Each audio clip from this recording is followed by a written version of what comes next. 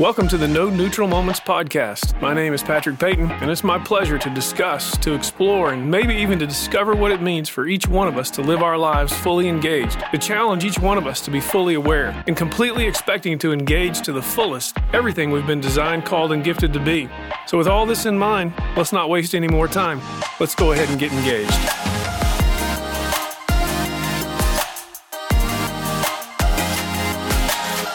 Well, welcome back to the No Neutral Moments podcast. Thanks again for spending a little bit of your time with us. I've heard many of you spend your time listening to this podcast on the way to work or on the way home from work. And so that's part of the reason why we have tried to keep this thing to about a little under 20 minutes each time. That way you don't have to turn it off and come back. But again, so thankful for all of you who have been sharing the podcast, who have been talking to your friends about the podcast. As a little bit of history, some of you might not be aware of this whole idea of no neutral moments, as we've shared before in other podcasts, just came from life experiences.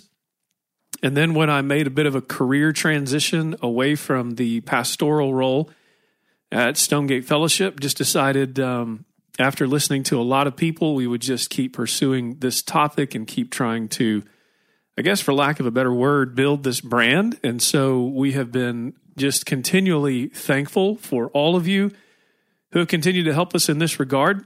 And so I think I told you a podcast or two ago that we would continue to try to build the brand and offer some more things and some more tools. And we'll be doing that after I get through with this little season in my life that most of you are aware of. Some of you may not be aware of, that we're running for mayor here of Midland, Texas. And so we've got about 19 days, I think, until the election. So it's an exciting time. It's been a tremendous experience. And then we'll kind of get into Thanksgiving. We'll continue to do our podcast through Thanksgiving and December.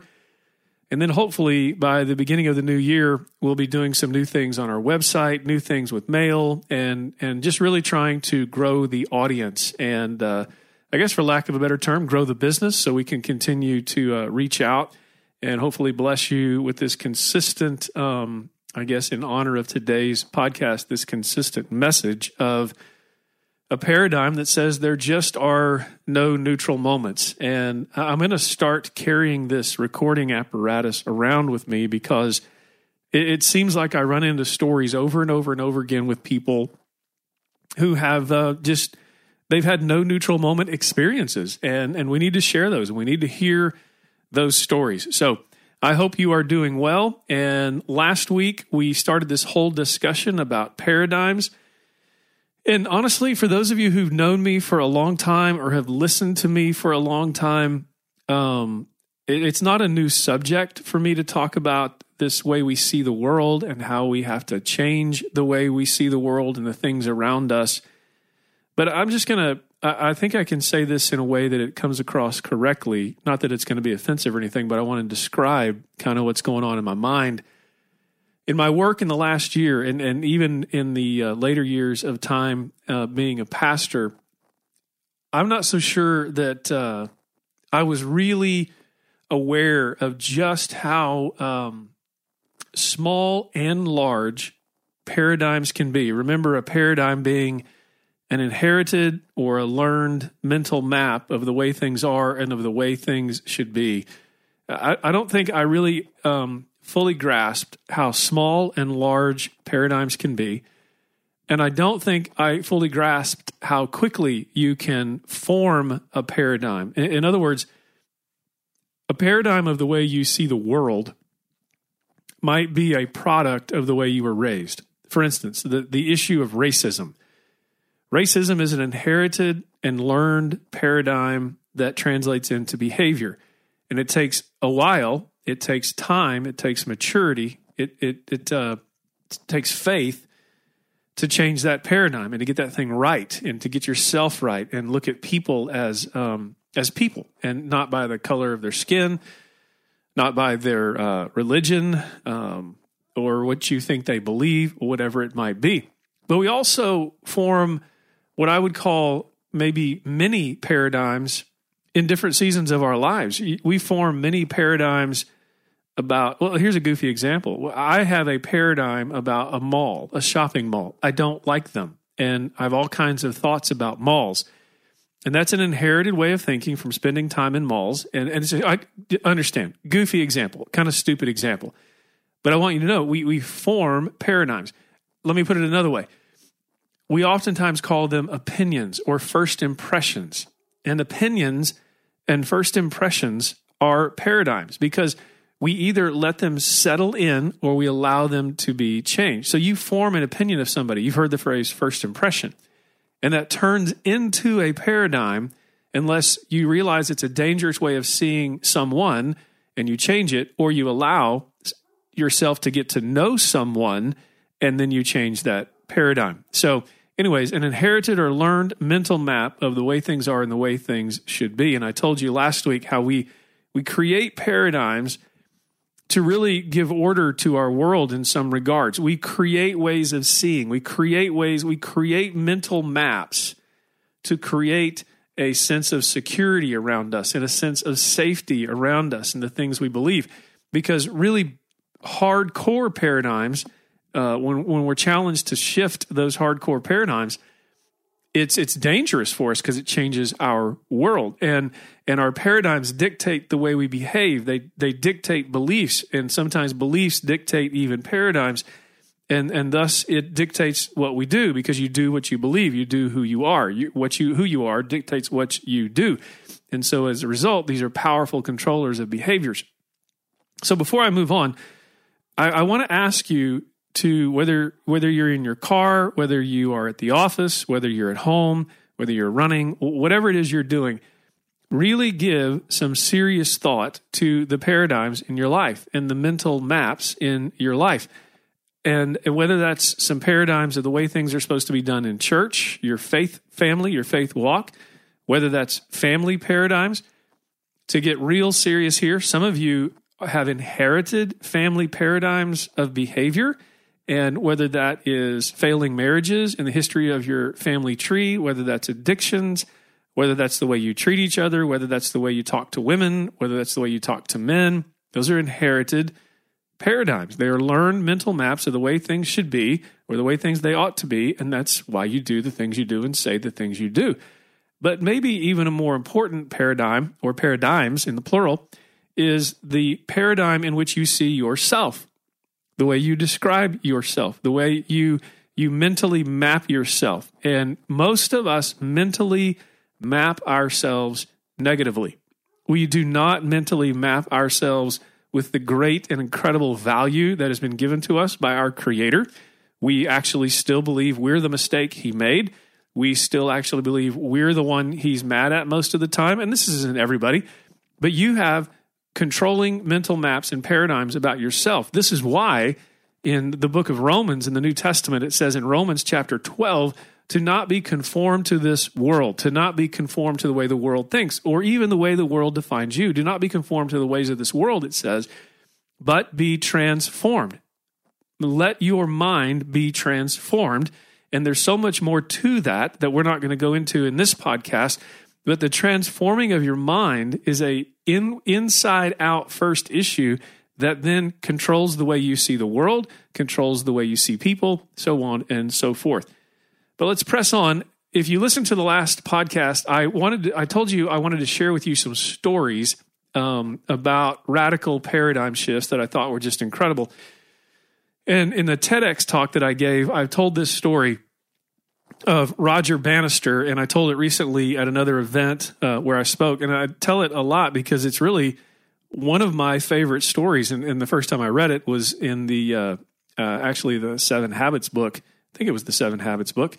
But it's the story of this guy named Roger Bannister, the runner, who back in 1954 was just a person who he was a competitive sprinter. You could call it a competitive sprinter. He ran the mile. And up until 1954, up until through April of 1954, no one had ever run a 4-minute mile or less. And as a matter of fact, it was an accepted paradigm among the scientific community that no person could run a mile in under 4 minutes, even given impossible perfect conditions.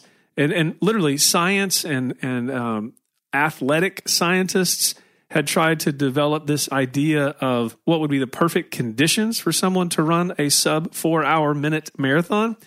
And they just said it was impossible. So think about this controlling paradigm, and also think of it this way.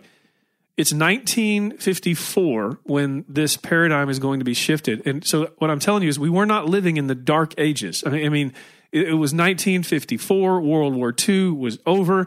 We were still experimenting with rockets. In the next decade, we'd be headed towards the moon. I mean, you would call it a modern age. You know, they didn't have the internet and things like we take for granted, but it was a modern age. So we're not talking about the Stone Age where things are impossible. But somehow, and also wrap your mind around this, no one on the globe that we were aware of at that time had ever run a 4-minute mile or less. Let that sink in. Let the power of that paradigm sink in, and then let the power of the belief to be willing to challenge an inherited or learned mental map of the way things are and the way things should be. Roger Bannister was surrounded with people who said it cannot be done, and in fact, nobody among the best athletes in the world can do this. So this crazy guy says, I'm going to do this. He didn't just wake up one morning and say he's going to do it. He might have waken up one morning and thought, I'm going to give that a try, but he was going to have to train, and he was going to have to be ready. Again, the lesson being, if you're going to change a paradigm, very rarely are you just going to wake up in the morning and just snap your fingers and poof, you have a new paradigm. You have to train towards it. You have to change the mind and allow the mind to be changed, like Romans chapter 12 talks about. So then in May of 1954, if you were to read and research even more of the story, in a less than perfect day of weather, Roger Bannister runs a mile in 3 minutes and 59 seconds. I mean, he runs a 4-hour, a 4 hour. That would have been a really slow mile. He runs a 4-minute mile. Now, here's the crazy thing about that. Less than a week after he breaks the 4-minute barrier, another person breaks the mark as well. And now, if you look at the history of running now, it's over thousands of runners who have run sub 4-minute miles. As a matter of fact, this past week I was looking at the news, and there was this marathon runner, and I forget his last name, but I've been keeping up with it sort of in the background because Nike and some others had been experimenting with trying to break the 2-hour marathon mark. Think about that. 2 hours to run 26.2 miles. And they broke it. They broke it. Is about 2 weeks ago. I'm going to have my dates wrong, so it's just the other day. But it just recently happened. And the crazy thing about that is you have to run, I think, like 4 minutes and 58 seconds every mile. It's something like that to be able to break the 2-hour marathon mark. Now, in that whole story, I know some of you might be fact-checking some of the numbers and something like that. Everything's really, really, really tight. It's just a matter of seconds. But don't miss the point of the power of one person deciding that an artificial time limit, even when people said it was impossible, should be challenged. And he challenged an inherited or learned mental map of the way things are. He literally inherited a reality, and he decided to change that reality. So I will ask you the question, what reality have you inherited or have you allowed to become your dominant way of thinking that needs to be changed?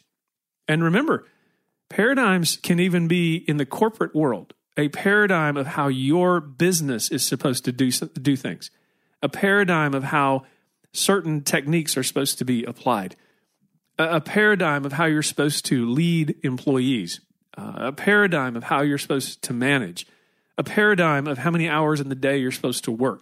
You are literally surrounded with paradigms in your life, and if you don't test them, they will rule you.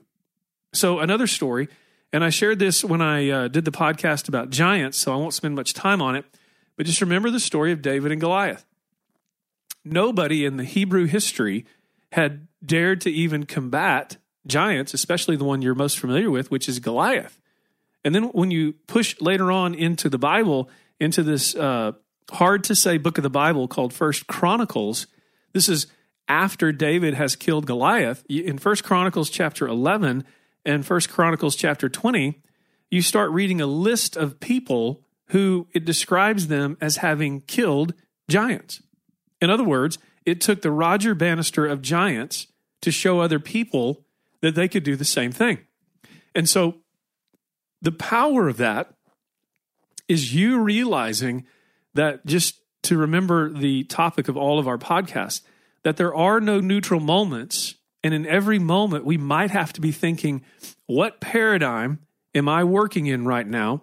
And is it time for me to shift, to begin the work to shift a paradigm? Because somebody that I'm going to run into needs to see that a paradigm can be changed. I will remind you, for those of you who consider yourselves to be followers of Jesus, or you're just a student of the Hebrew Scriptures, whatever it might be, the book of the Bible called 2 Corinthians chapter 1 has a couple of paragraphs about how it says you go through stuff, and I'm paraphrasing, I hope you go back and read it.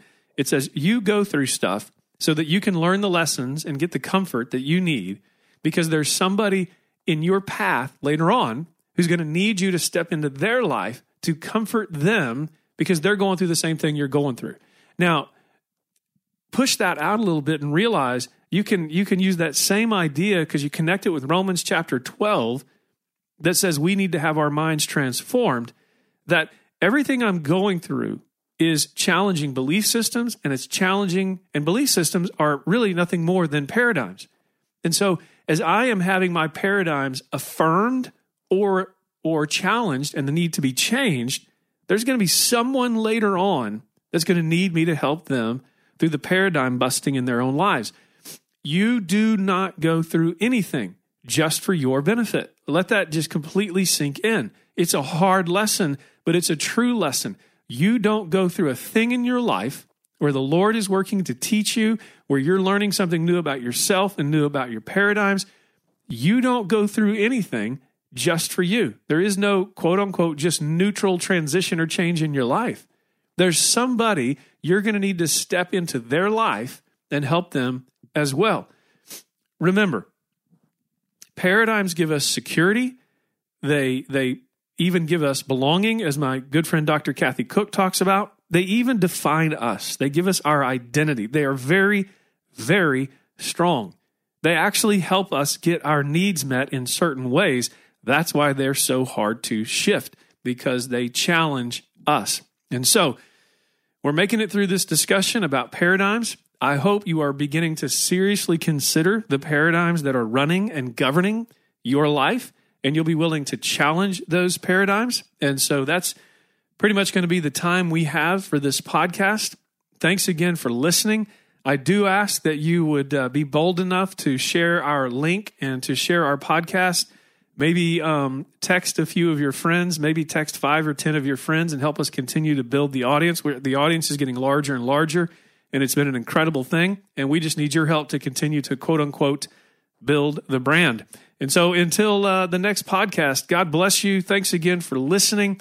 Remember, and it sometimes is a really hard thing to remember and to live by, there's not a neutral moment in the life that you're living today. So I hope you have a great day, a great week, and you're having a great fall. Take care.